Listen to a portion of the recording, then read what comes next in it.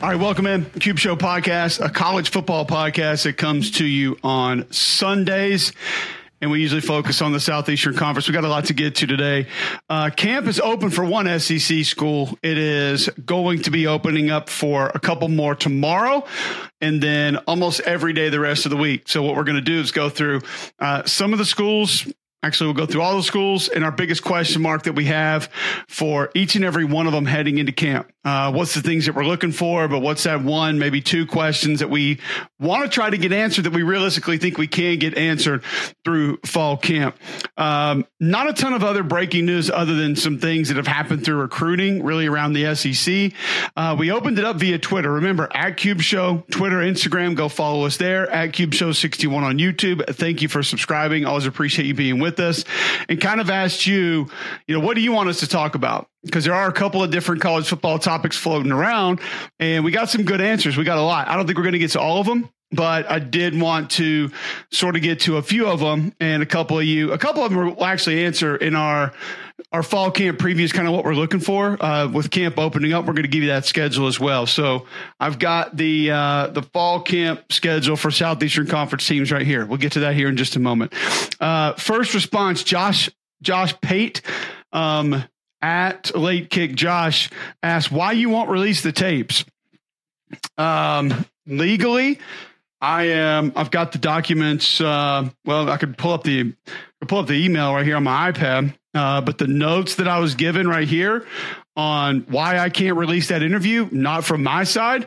That's from your side that we did at SEC Media Days. So as soon as you guys sign on the dotted line, we'll put the interview out for everybody to see. That goes for Andy Staples as well. So that's not on us. A couple of folks saw us doing those interviews on the SEC sofa, and that's all I can say about it. Sorry. I'm not permitted to discuss it any further. Would love to post them. Thought they were fun interviews. Not on me. Albie Ice tweets in response, Big Cat Weekend. Holy hell, man. Hugh Freeze and those boys are doing some work down at Auburn. If you missed it, they flipped a 5-star linebacker on Thursday, I believe, that was committed to Georgia.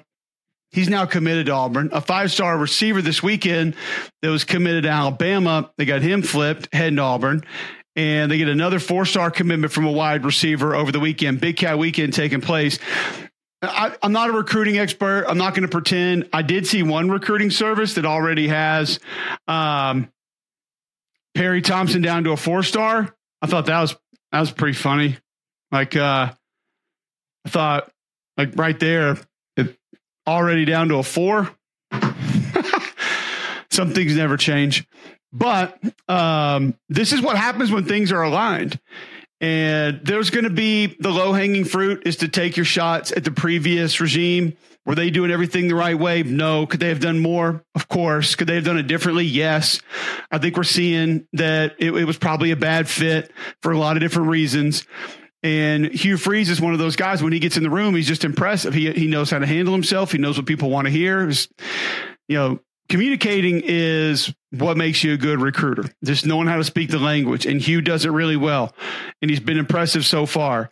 But on top of that, in today's college football, in today's recruiting landscape, when your collective is on board and the people running that for Auburn, I've said this multiple times, they should probably be doing something much more important than put a collegiate collective together, because they're some of the smartest people I've ever met. The administration's on board. Chris Roberts, John Cohen, and then the boosters are on board. A lot of the big money boosters, this is who they wanted. As we know, that's been a back and forth with Auburn for quite some time. You are seeing true alignment right now within the Auburn football complex / athletic department. And it comes from NIL, it comes from boosters, it comes from alumni, it comes from fans, it comes from current players, and is trickling into recruiting. So this is true alignment in what can happen at Auburn when all the forces come together and start walking down the same path. So it's pretty cool to see. Hopefully it can continue because it's been a while. First 5-star commit since 2019, I believe. So it's been pretty impressive. Also response, Jason tweets in, Mississippi State's offensive line splits, a deep dive. I'm terrified of how long it could take for that adjustment. That's one of the things we're going to talk about with Mississippi State. I don't know if we're going to be able to learn in fall camp about the offensive line and how they look. Now, I will say splits. It's something I think he brings that up because it's something that I complained about a little bit when they brought the air raid into the SEC. These defensive linemen were just too quick, too fast. Like the games are too good. The pressures are too precise for you to have those 3.5 foot splits. And I do think State began to bump those things down under Leach's tenure. We won't learn a ton about technically how it's going. Maybe a little bit will trickle out. Obviously, Steve Robertson, Brian Haydad, some of those guys do a great job covering that football team. You're going to get great information. However, I don't know if they're going to be able to see that much to really know. But we'll talk about it a little bit. It's one of the parts of that team I'm really concerned about. And I've heard a lot of folks in the national media, even the SEC media, kind of say, well, it's not that big of a shift. It's not that big of a deal. I promise you, it's a big deal. I go back to what I told you guys. I asked Will Rogers at SEC Media Days about turning his back to a defense. You turn your back to that defense and then you come back and that picture's totally different, man. The coverage is different. I can speak to it a little bit that when I played center, we used to have to look down between our legs, quarterback lifted his legs, and then we could snap the ball. Well, and watch Kirby. He still does this for teams that kind of look back. And it's a little bit of an old school trick. It's almost kind of high school Harry, but it's effective. And when I would look down and then I'd come back up and all of a sudden, we go from an even front to some kind of a bear defense or an odd defense or an Okie defense. And it's like, we don't have enough time to readjust everything. Everybody better know what to do because I can't go to the guards and make calls. We can't switch the run. Like it's over. It's too late, which is why you don't see a lot of guys look between the legs anymore. That's why you go on the clap. Like Lane Kiffin told us, he's like nothing is as loud as a clap. He's like, that clap is more audible than anything you can verbalize. And so that's why they went to it. That's why most teams do that now. But it's going to be a big transition to something we're going to watch. We'll talk about a little bit of that with Mississippi State. Greg responds, demise of the Pac-12. Yeah, man, I did want to spend just a little bit of time on realignment today. Obviously, Colorado's going back to the Big 12. And I know we focus on the SEC, but I'm a college football fan. And there are a lot of people that I'll throw this out there and I'll put my name on it. I don't really care. I was asked by a guy that covers the Pac-12 a couple weeks ago, if you were an alien and you came down and you were given the ability to reconfigure college football however you want, who do you leave in the Big Ten? And I responded and I gave my teams, and I think it was only 10 teams that you could leave, and SC and UCLA weren't in there. And he responded back and he said, wow, you're the first person out of like 35 people that have not left USC and UCLA in.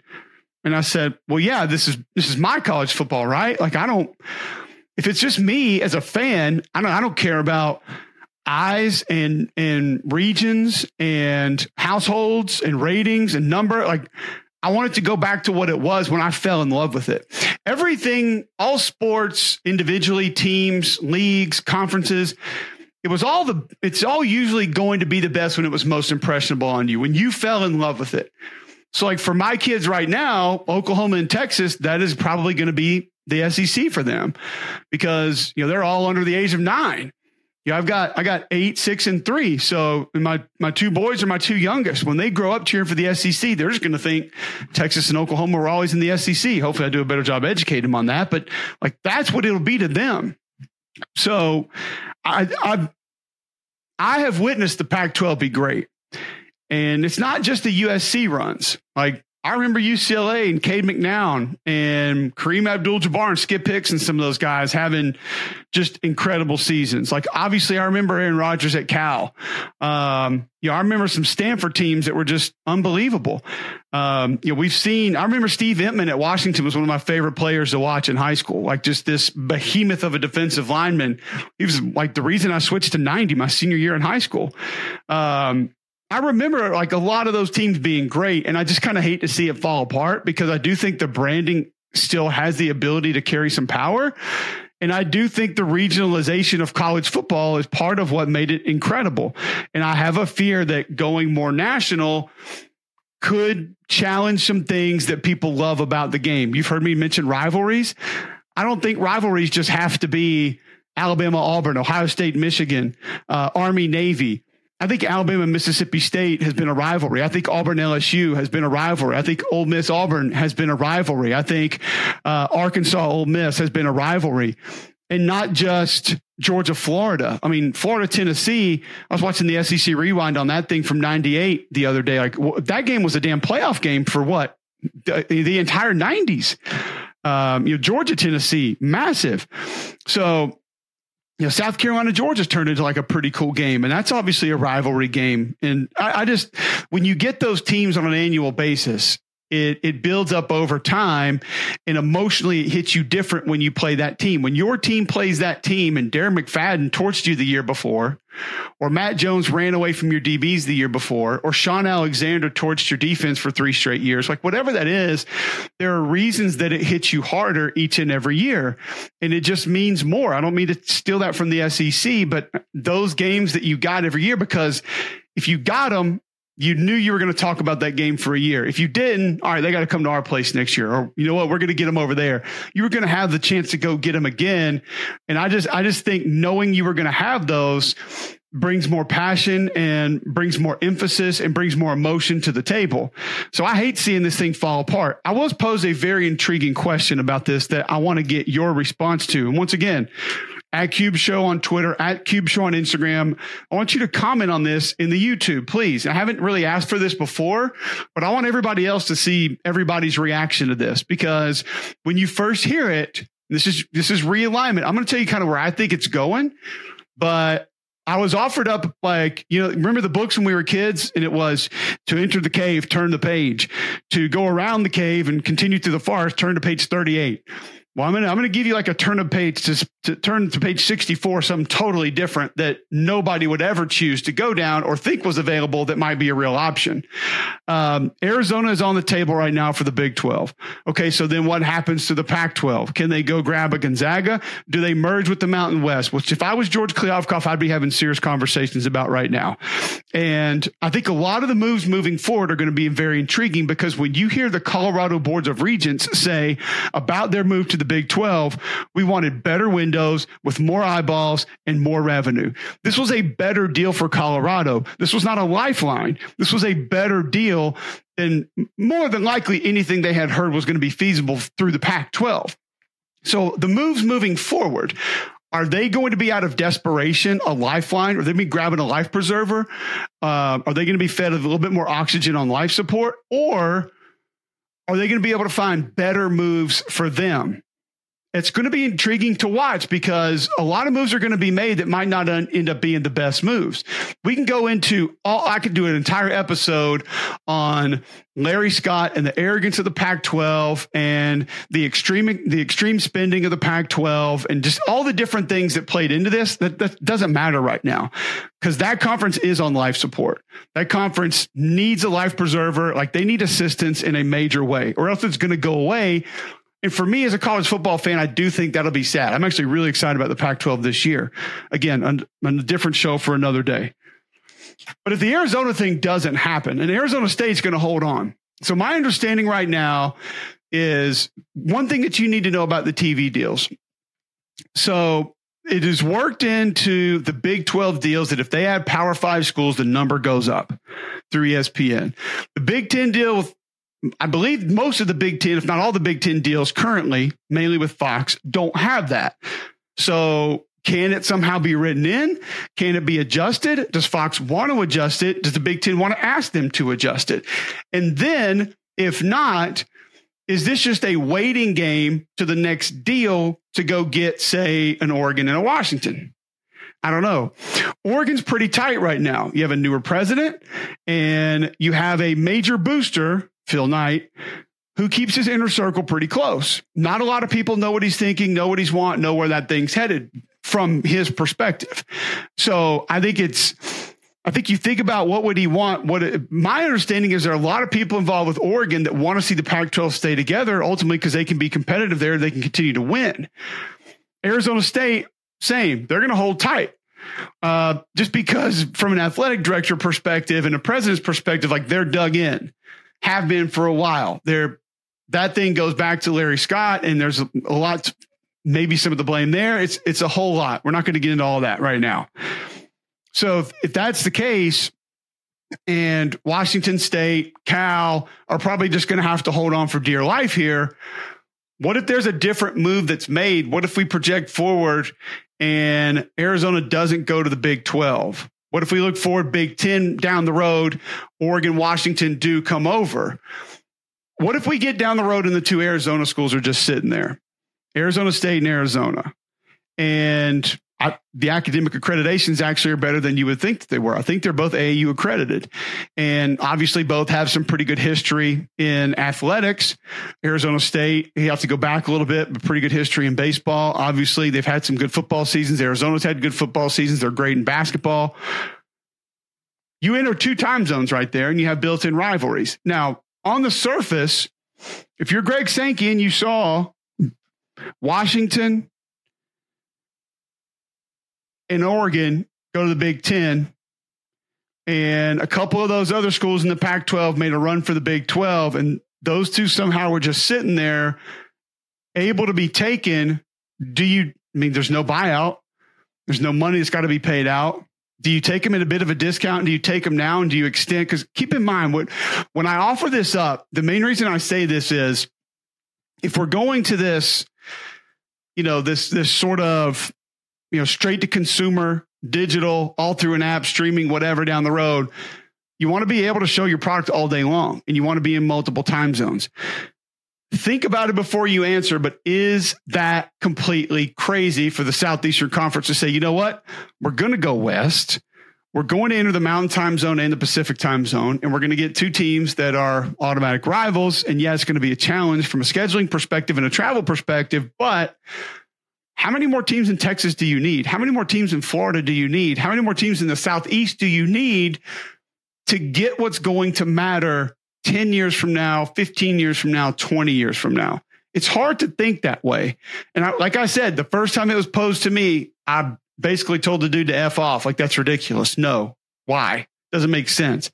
Think about it and then hit me up. Let me know what you think that. Troll of Tears wants to know Zach Yenser. Does he have the chops to rebuild Stoops O-line or not? We're going to hit that.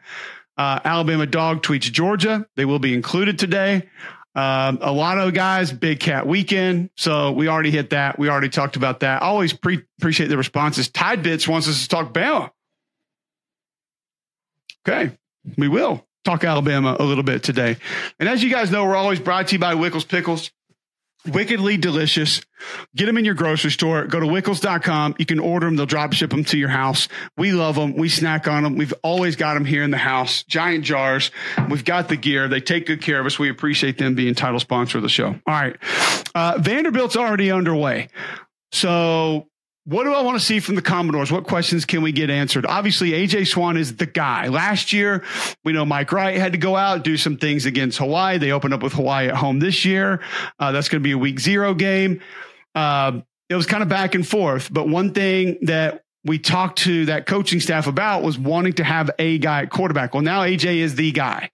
He's got some pieces around him offensively that I'm excited to see, but mainly Cedric Alexander, this freshman running back, London Hopkins, and Junior Sherrill, freshman wide receivers. I want to see if they are ready to help, if they are ready to go out into this league and make plays, because I think AJ Swann could be a really good SEC quarterback. He's going to need protection, and he's going to need help from more than Will Shepherd at wide receiver. They got to have guys. Of course, running back, you lose Ray Davis, who's heading over to Kentucky. That is a massive loss. But mainly for me, can the younger guys show up and help right away?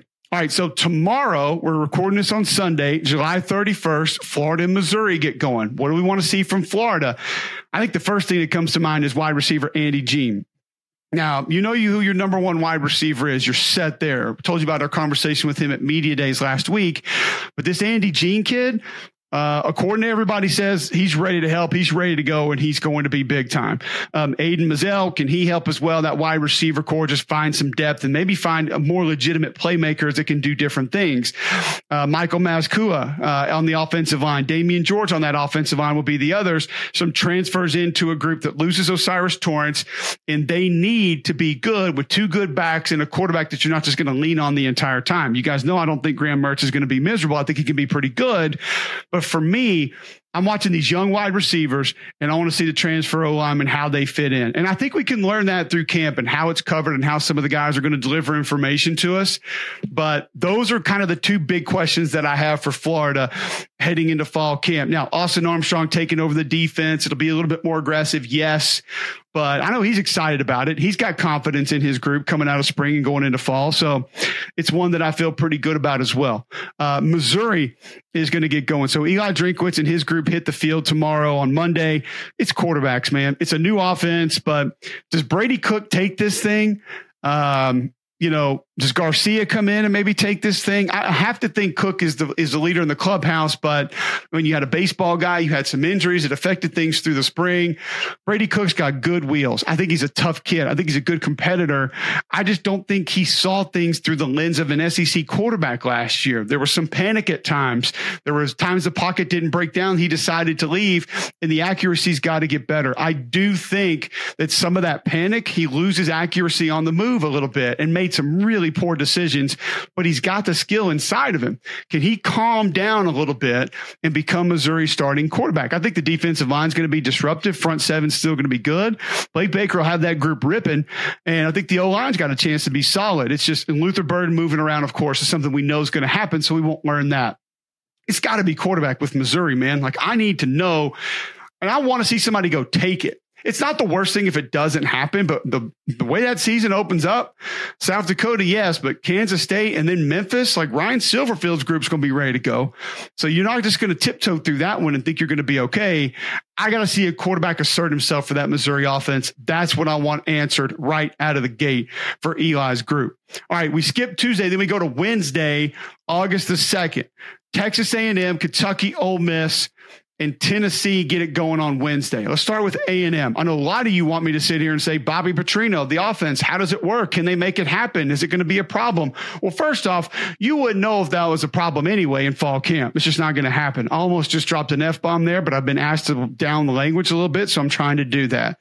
My mother-in-law, Meg Petty, thank you for listening. I'm going to try to keep it down for her as well. But some of you other guys doing that, so I'm trying to work on that for you. Graphics, you're still out of luck. Sorry, that's not happening anytime soon. Texas A&M, this is pretty simple, man. Ruben Owens. Because I do think A&M is okay at running back. Otherwise, like you got a couple of dudes who last year we were told late in the season they had a lot of confidence in. Le'Veon Moss, Amari Daniels, and then of course, I mean, you've got a do-it-all guy in Anais Smith that's going to line up everywhere. He's another part that I want to see just sort of how they're using him, because if they're doing a lot more pre-snap with the presentation, which I think Bobby can do and Jim Chaney's going to help with, Anais Smith will be a big part of that, because he's somebody when you move him, you got to pay attention to, and you can give him the ball quick and he can turn them into explosive plays.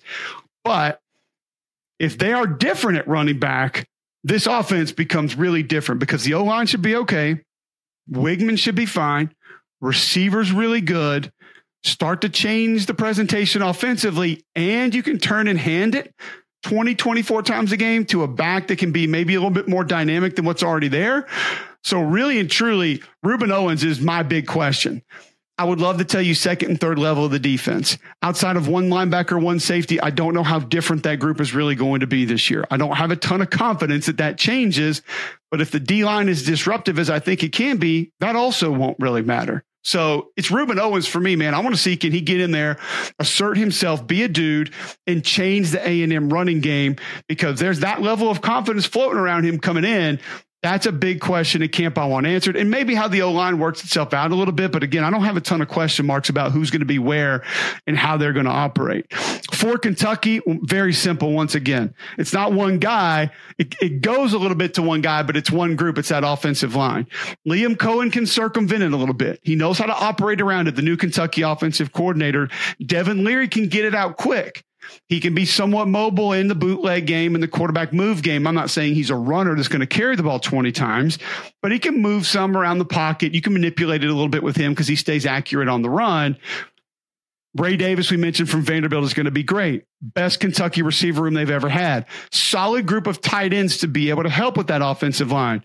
But folks, it's got to be better. And Stoops told me, I told you, I sat down with Stoops at media days and we got through 2 questions. He's like, are you going to ask me about the O-line or not? Like, I know it's coming. Just go ahead and do it. Like, I know you want to talk about it. I'm prepared to talk about it. So let's get it going. It was pretty cool the way that he did it.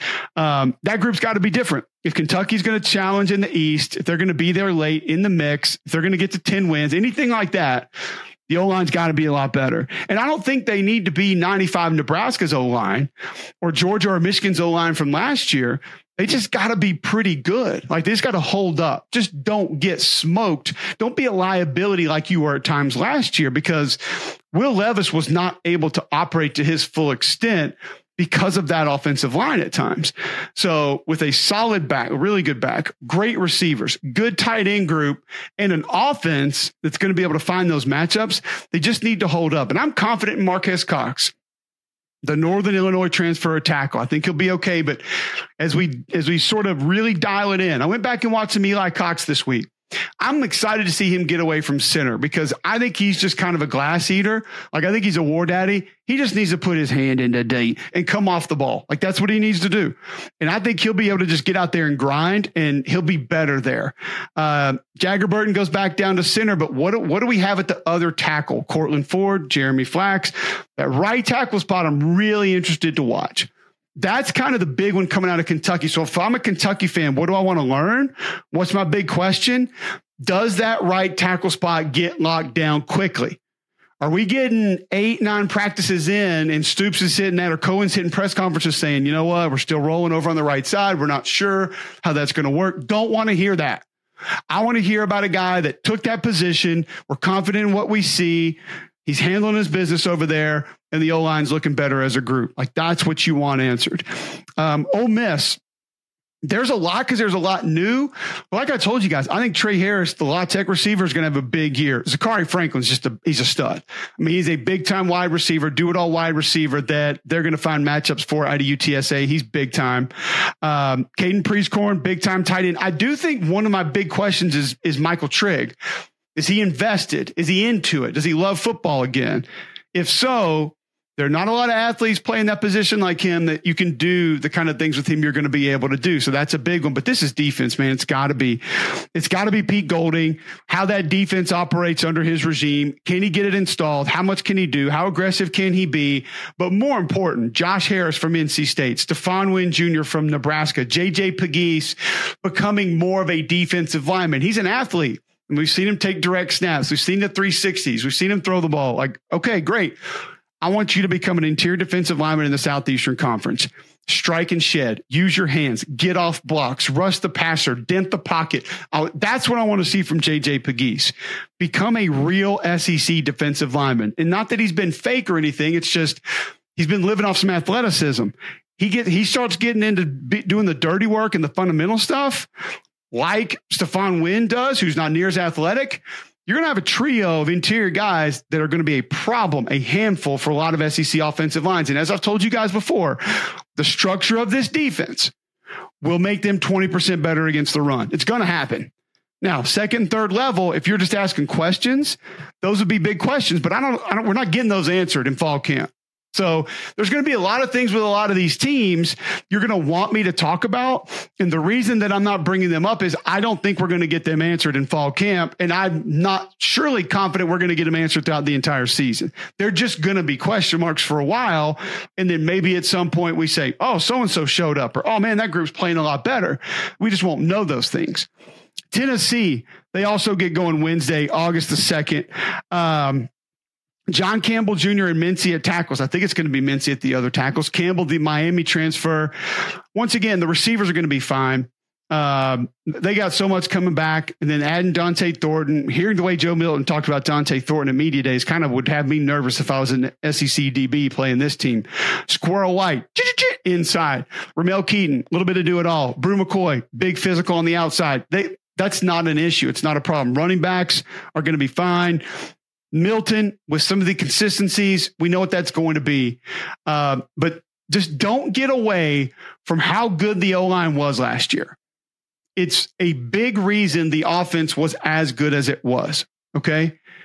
when you have to respect things and they could put you in conflict the way that they did because that group was dominant at times, both in protection and the run game, that's when this offense goes to goodness gracious level. I almost said holy expletive, but you know what? Once again, bit my tongue. I'm trying there. So my mother-in-law can give me 2 bonus points. That's when things get scary. Yeah, Peely on defense. I'm interested to see how they use him. I think they'll be aggressive with him because I don't think he's a great read and react guy. I think he's a great attacker, but I don't think he's a sort of sit back, see ball, get ball guy. But they are going to be a little better up front, I think. And then a lot of experience on the back end. Like corner, is that another big question for Tennessee? Yeah. Do we come out of fall saying, oh, corner's going to be good? I don't know, because a lot of the guys that played late are going to be playing again and they struggled. And a lot of the guys who were dinged up are going to be back, but we don't really know a lot about them. So yeah, you got, a couple guys coming in, the Gabe Judy Lolly kid from Vandy and BYU, maybe he helps a lot. I don't really know. I just think that the corner position is going to be a question for a little while into the season. We're not going to get that through fall camp. All right, Thursday, August the 3rd. Don't forget Blue Delta Jeans, also brought to you by them. Custom premium fit denim. They're going to make these for you. So if you're like me and you got the muffin tops going and you're a little chubby, whatever, and maybe the legs aren't as chubby, they're going to fit exactly the way that you want. You want them a little more slim cut, they can do that for you. You want boot cut, they can do that for you. However you want your jeans to fit, Blue Delta Jeans makes them for you. And you can gift card these things as well. Go to BlueDeltaJeans.com.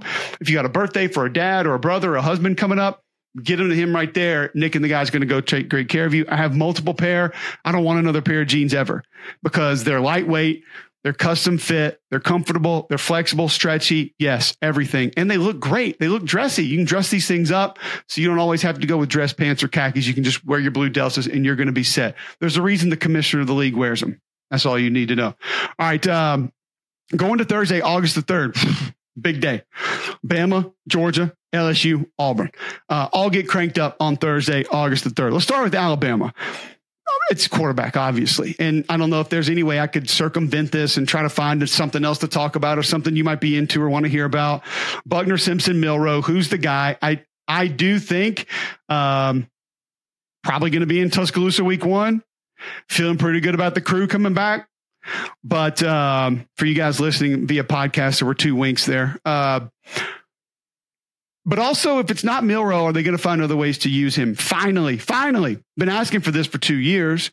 I mean, hell, we asked Saban, we asked Bill O'Brien, we had him each of the last 2 years. Is there not more this guy can do for you? Maybe some of that was just not wanting to get Bryce off the field because he was that good. And he was that good. He was that freaking good. But now you might need it more so than in the past. You didn't need it with Jahmyr Gibbs and Bryce Young, I don't think.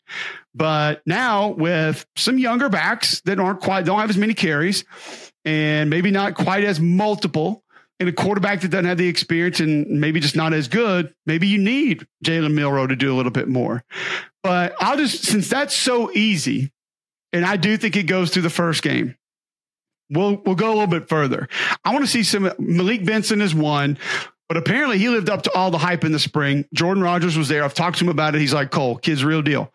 People I've talked to inside that building, real deal. So once again, everybody says Bama lost all these weapons, but nobody talks about Malik Benson. We've seen Alabama get a receiver come in and be lights out. So just saying, but I want to see these freshmen, man. Like, how long is it going to take Caden Proctor to lock down one of the tackle spots? Because I think it happens based on what I've seen and heard. Is Caleb Downs safety day 1? Is he on teams and then spot duty guy? Is he nickel dime guy? I don't know. And then Justice Haynes, some of those running backs we're talking about, does he bump ahead of the few other guys that are there right now? Like it doesn't feel like Alabama really needs a ton of running backs and, to be able to give you reps or give you carries, but is he a little bit better than maybe what's there? Chase McClellan, Roydell Williams, they like Jam Miller a lot.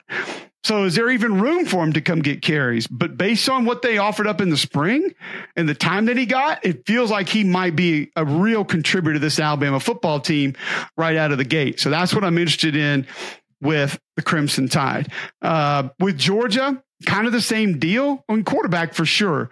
But I don't think just starter. Like if Carson Beck locks this thing down, is it just Vandegrift next? Because I really like Gunnar Stockton, man. I called one of his high school games. I mean, hearing his coach talk about him and what he's about and how he operates as a high schooler, I can only imagine what he's like inside of a college facility.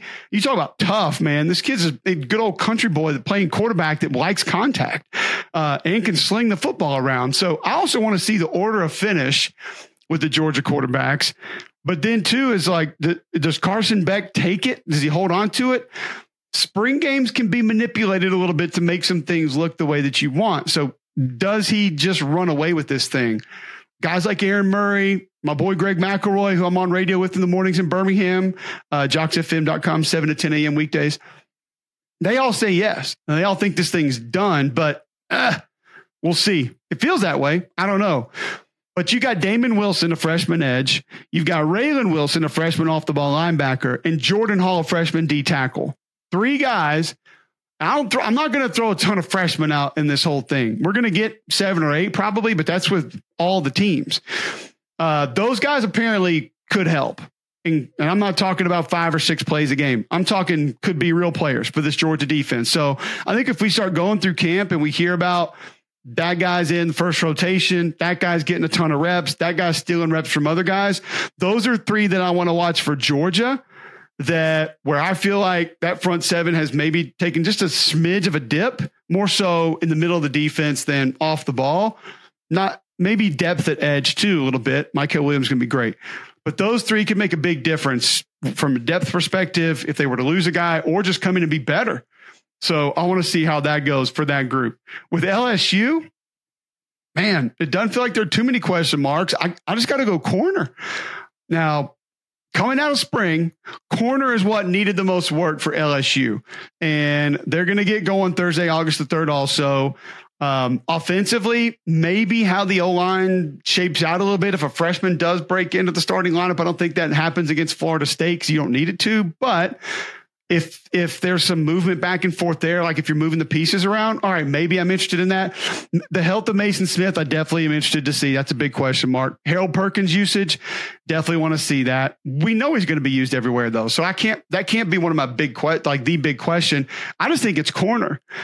You got some new faces coming in, some old guys from Louisiana that it probably means a lot to be wearing that LSU uniform at a position of need for Matt House. Are they problems in practice? Now, here's the thing with LSU.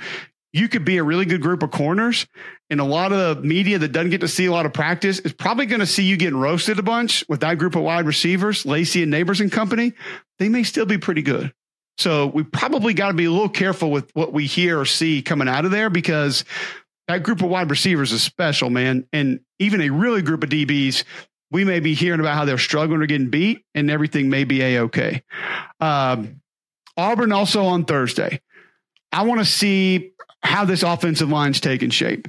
And that will include where some people are lining up, like is Xavion Miller ready to play tackle? Does Gunnar Britton, he was number 1 JUCO tackle in the country, Xavion. Gunnar Britton, the Western Kentucky transfer, guard, tackle. Do they need him in a tackle? Can they play him at guard? Also, Dylan Wade looks like he's going to be a star at left. How good is that going? Just want to see, there's a freshman that may be able to break into that lineup and not necessarily start, but play a lot. I want to see where the pieces are. And then I think the wide receiver core, can we hear good things with the receivers coming out? I think they have multiple receivers that are going to be able to help, that are coming in. Are any of the receivers that have been there going to be able to exceed expectations and maybe be what some people thought they were going to be last year, the year before? I don't really know. Jair Shorter is going to be a dude. Like he's a big physical down the field, big catch radius guy. He can run past DBs. Shane Hooks coming from Jackson State, a little bit different. He's loose. He's got good hands. He's reliable. Nick Marner, your big physical guy from Cincinnati, probably more red zone, 50-50 balls. But Coy Moore, we've seen what he can do a little bit. People say Jay Fair's ready to go. Camden Brown's ready to go. I don't know. I hadn't seen a ton of them. So let's see what are we hearing about that receiver core in game, in practice? I want to see who's ready, who's contributing. Also, just the running back situation. And I'm going to kind of leave it at that because I do think it works itself out, but that's a question that I have for fall camp with Hugh Freeze year 1 and just how that thing is going to work itself out. I'm not down on it. I think there's reasons to be positive about it, but I just want to see how it all works itself out. Friday, August the 4th, a couple teams left. Mississippi State gets going. We mentioned them a little bit earlier. So what are we looking for? What's the question that can be answered coming out of fall camp from Mississippi State? Quarterback comfort level. I think we'll be able to get a pretty good idea. Will Rogers turning his back to a defense, taking a couple snaps under center, operating the pistol a little bit more. Even the folks who offset all of this and say, well, it's going to be in a pistol. How many times in the pistol last year, the year before? Like taking a snap in the pistol is still different. You're still closer to the line of scrimmage. That ball gets on you a little bit faster. Your footwork and your technique and fundamentals are still different to turn and hand the ball off. So, I mean, still want to know how it feels. And if he's super comfortable with it, how much are they turning the ball over? Are they having troubles with exchange, be it pistol or underneath? If we're hearing about a lot of picks in practice, I was imagining because there's a little bit of an issue with turning your back to the defense, coming back in that picture, being different. Those are things I think we might be able to get some answers to. The other one that was tight ends, and this group has some unknowns. This is a group that I think that they're going to need. I think they probably know. I think Coach Barbay knows right now, like I can't just lean on that group, but they'd like to have that group be a group that can really help them this fall. So I think tight ends probably has to be a big question mark coming out from Mississippi State because we don't know. And then just the O-line, how they're adjusting. If you hear about a lot of TFLs, guys that are slithering through that zone scheme, making tackles in the backfield, if pressure's breaking down, the splits are going to be tighter. The steps are going to be different. They're going to step on each other in practice. Like they're going to run some zone plays where the quarterback's going to get stepped on. They're going to take some snaps under center and drop back pass stuff, and the quarterback's going to get stepped on. It's just going to happen. It happened with us. I did it to Ben Leard. I did it to Jeff Klein. I did it to Daniel Cobb. Did it to Jason Campbell. It's different, man. So I just think all around comfort level offensively with how they're operating in a new manner is what I want to know. How far along are they? They feel really good about it. They still worried about it. I think we might be able to get some of those answers. Arkansas, they also get going on Friday. The wide receivers did some decent things in the spring game, but I still don't really know. So many transfers coming in: Andrew Armstrong, Isaac Tesla, Tyrone Broden, Crockett coming in. I want to see and hear about them doing good things, especially in a newer offense. And that's also part of this. We'll probably be able to get some questions answered about what the offense looks like, how it's going to be. I know for a fact that KJ Jefferson's footwork has had a spotlight on it since Dan Enos arrived. And even going into the spring, it was still a big concern. Does that mean he's not going to be a good quarterback? No. Could it keep him from being an elite quarterback in a newer system doing different things? Yeah, it could. It could hold him back at times. So, whether it's getting wide on a zone play, getting back in your drops, different, getting out of the way on some of those plays, not getting stepped on like I talked about. All those things come into play. But I have confidence that KJ is going to be a stud either way. And then Varkey's Gums, I've told you guys about him. I think he really helps. It was weird not hearing about him being mentioned much at media days. But I have a lot of confidence he can really help that team because his North Texas film is fantastic. And then it's got to be DBs. Jaheim Singletary should be big time. Cornerback from Georgia, not there in the spring, coming in. He's going to help. Lorondo Johnson from Baylor. Stewart coming in at corner from TCU. Walcott coming in from Baylor at probably nickel safety. How does all that work in with Travis's new defense? It can't be worse than last year. That's the good news. If you're a Hog fan, it can be worse because God almighty, the secondary was bad last year. So I want to hear that group's making plays. Probably what we really want to hear is just a lack of breakdowns. So if you're thinking about what to look for, questions you want answered, if you're hearing from Travis Williams, if you're hearing from Sam Pittman, and they're not mentioning breakdowns in the secondary defensively, oh, buddy, that's a really good thing. Like you're cooking with gas if that's the case. Like you feel good about that. Finally, South Carolina, they get going Friday, and I'm going to make it real simple. I could give you a line. We've talked about it on the show a couple of times. Tell you things I'm worried about, not worried about. This is real easy for me, man. Nicholas freaking Harbor. That's it. Like, I want to know if 6'5", 230 with real track speed. I don't say that unless it's real. Like, there's fast, and then there's really fast, and then there's track speed. Never, ever confuse fast with track speed because they are different. Now, there have been very few times that track speed has had a direct carryover into football. Tim Carter was a guy at Auburn that I played with, track speed. And as he got later in his career, it started to translate a little bit more. But we had a kid that was like an almost Olympic runner who came over and tried to play football. And I think he was on kick return once, with probably not the best place to put him. I think one hit in practice and he was like, I'm going back to track, man. Like, we run in shorts and tank tops. I'm out. Done.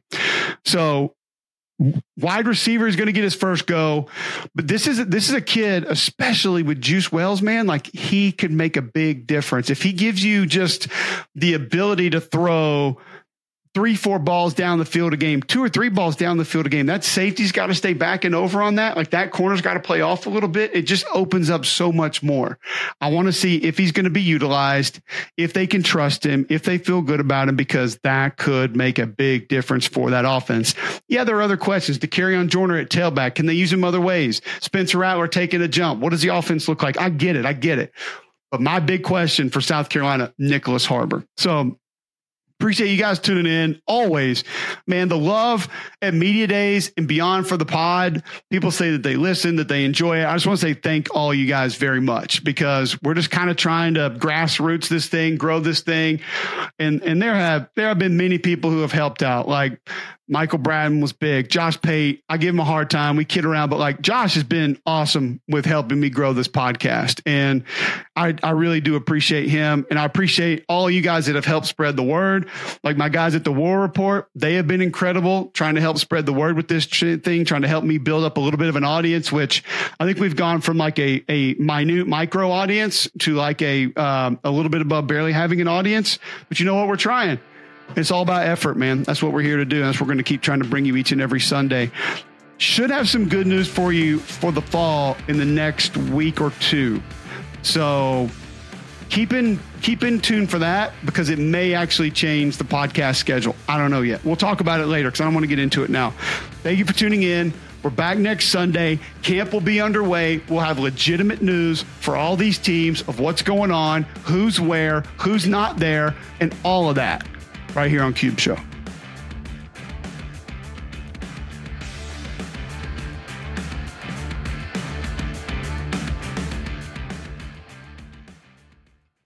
The Bigger Pockets portfolio of podcasts are worthy of your investment. We're having a real conversation as real estate investors. New episodes available every day. It's important to buy where it makes money and not necessarily where you want to travel to. Bigger Pockets, On the Market, Rookie Real Estate, or Money Podcast. The purpose of flipping is to create more cash so then you can reinvest into other types of properties. The Bigger Pockets Podcast on YouTube or wherever you listen.